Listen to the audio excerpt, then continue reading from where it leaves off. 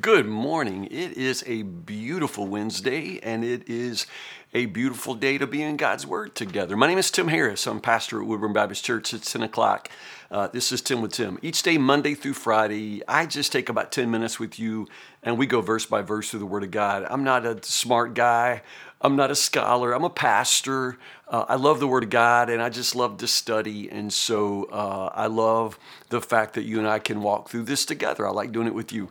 So we are in the book of Job right now. We're almost done, actually. We will wrap up Job next Tuesday. Gosh, that's the Tuesday before Thanksgiving. That crazy. Is next week really Thanksgiving?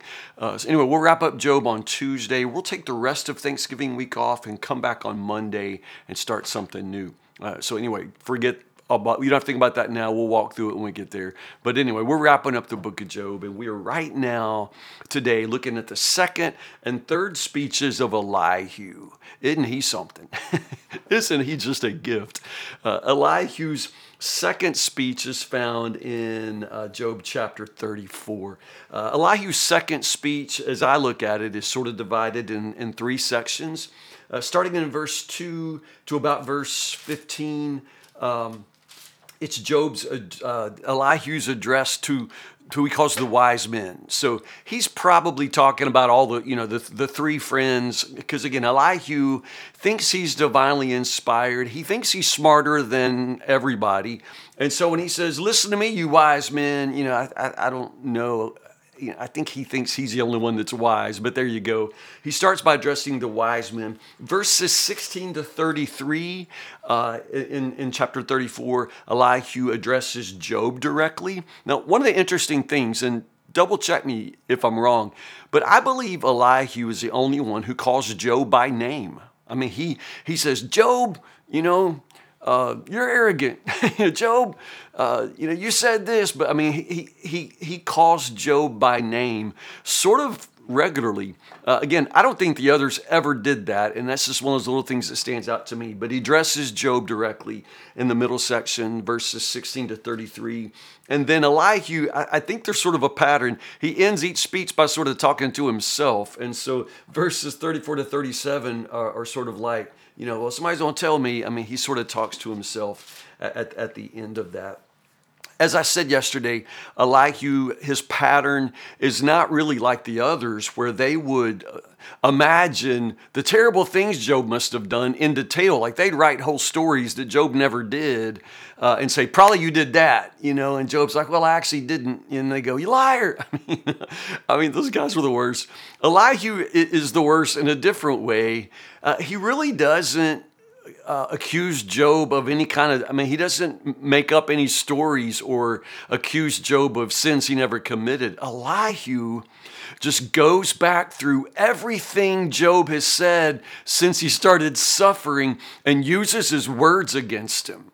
He takes everything Job has said and then some things Job never said, or things he said, but he didn't mean it that way. I mean, Elihu, it's like the guy who gets hauled into court for something he never did, and then he's not guilty, but then he's in the end, he gets prosecuted for perjury or whatever. It's like, well, if you hadn't dragged me into court, I wouldn't have done anything, and I think that's where Job will be here. I said all these things, but, all 10 kids of mine died on the same day, and I got, bleeding, infected scabs all over my body, so maybe I said something. Job can't catch a break, and Elihu's not here to give him one either. But at any rate, he quotes Job. His first quotation in this speech is in verse 3. "The ear tests the words it hears, just as the mouth distinguishes between foods." Job did say that. So there you go. The ear tests the words it hears. So that's Elihu sort of heads up of, yeah, I've been listening to all the words you say, and I'm putting them to the test. Now, basically, to speak, from Elihu's perspective, he thinks that Job has false theology. He thinks that Job has spoken wrongly of God, and Elihu is determined to correct all of Job's false theology, all the false things that Job has said since the book of Job started, And so that's what he means by the ear test the words. He's quoting Job. He's going to keep putting Job's words, back in Job's face. But he's not real good at quoting Job. Like verse 9, for example. Job even said, why waste time trying to please God? Well, yeah, actually, Job did kind of say that, but if I'm correct, when Job said that, Job was actually like quoting the wicked. Like he was taking the perspective of somebody who was wicked who might say this. So it's like, I might say, I hate, the meanest person in the world says they hate puppies, or says I hate puppies. And then somebody say, well, Pastor Tim says he hates puppies. Well, no, I didn't say I hate puppies. I said that, mean people, you know what I'm saying? So Job wasn't saying this, why waste time trying? He wasn't saying that for himself. He was quoting the wicked. But now Elihu comes back and says, well, I heard these words come right out of Job's mouth. Well, not exactly. And that's kind of the frustration here, because Elihu takes Job's words and sometimes it's like, yeah, but no, that's not really what Job said at all.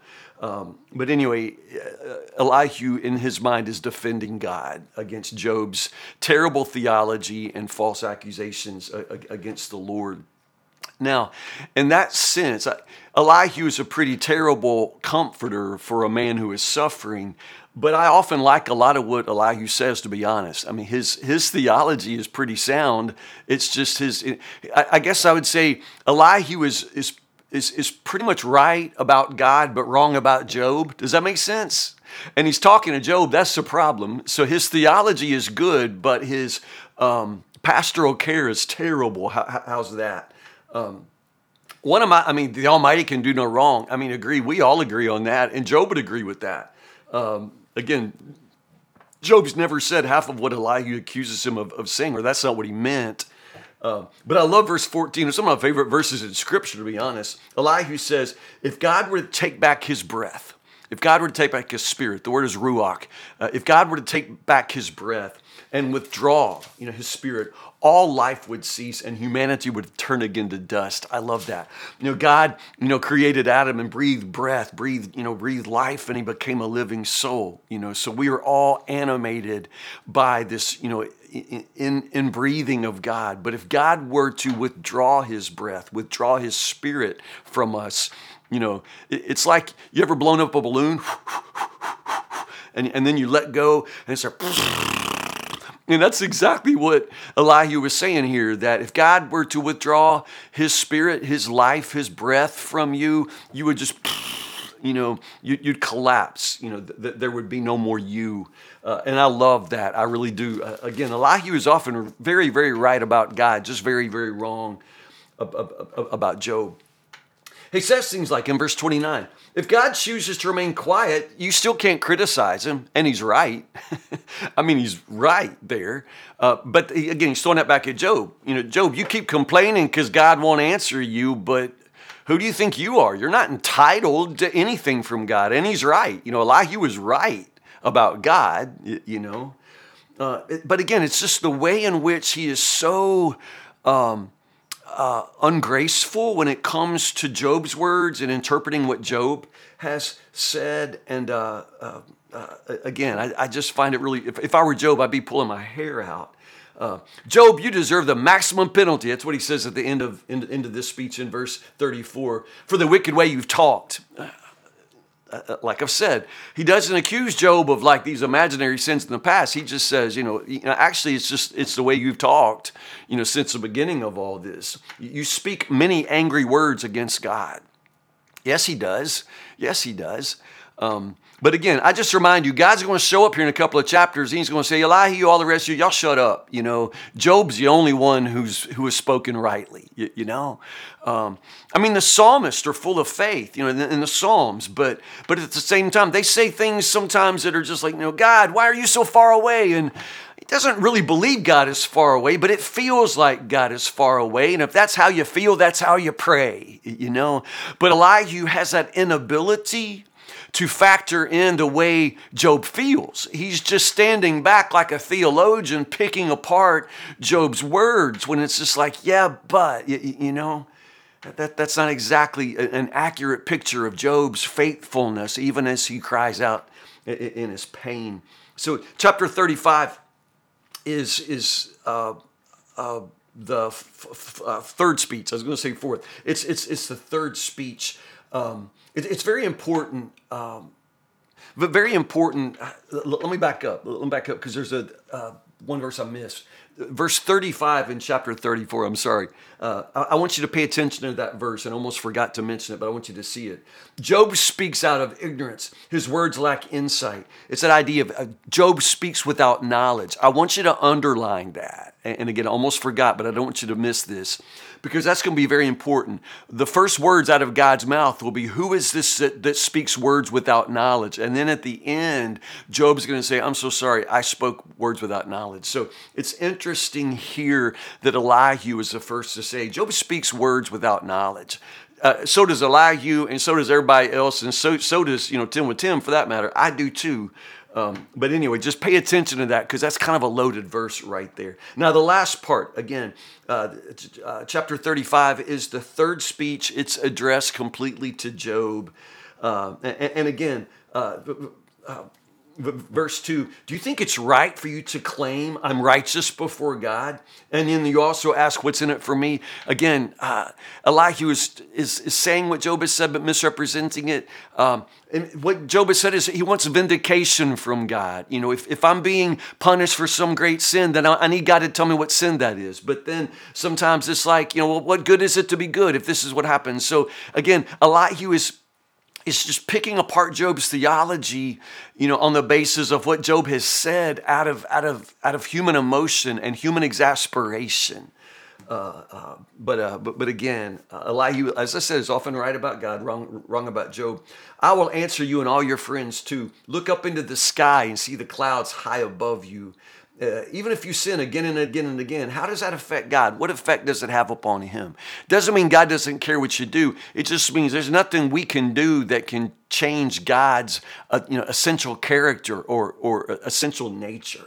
Our sins affect us. We can't change God by what we do. People cry out when they're oppressed. God doesn't answer because we're arrogant, Elihu says. So in this last little part, he's just saying, Job, he doesn't accuse Job of being wicked.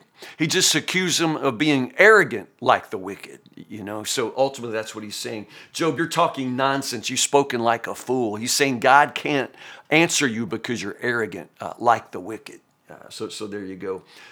For tomorrow, chapters 36 and 37. Chapters 36 and 37. And then that's the end of Elihu. God speaks next, and I love it. But anyway, one more little wrap up from Elihu. So listen, guys, have a great Wednesday. It's beautiful. I think it's going to be warm. So get outside, breathe some air, see some sunshine, and stay in the Word. I love you guys. Did I say it? I love you guys so much. Have a great day, and I'll see you in the morning, Lord willing, 10 o'clock for 10 with Tim. You guys have a great Wednesday.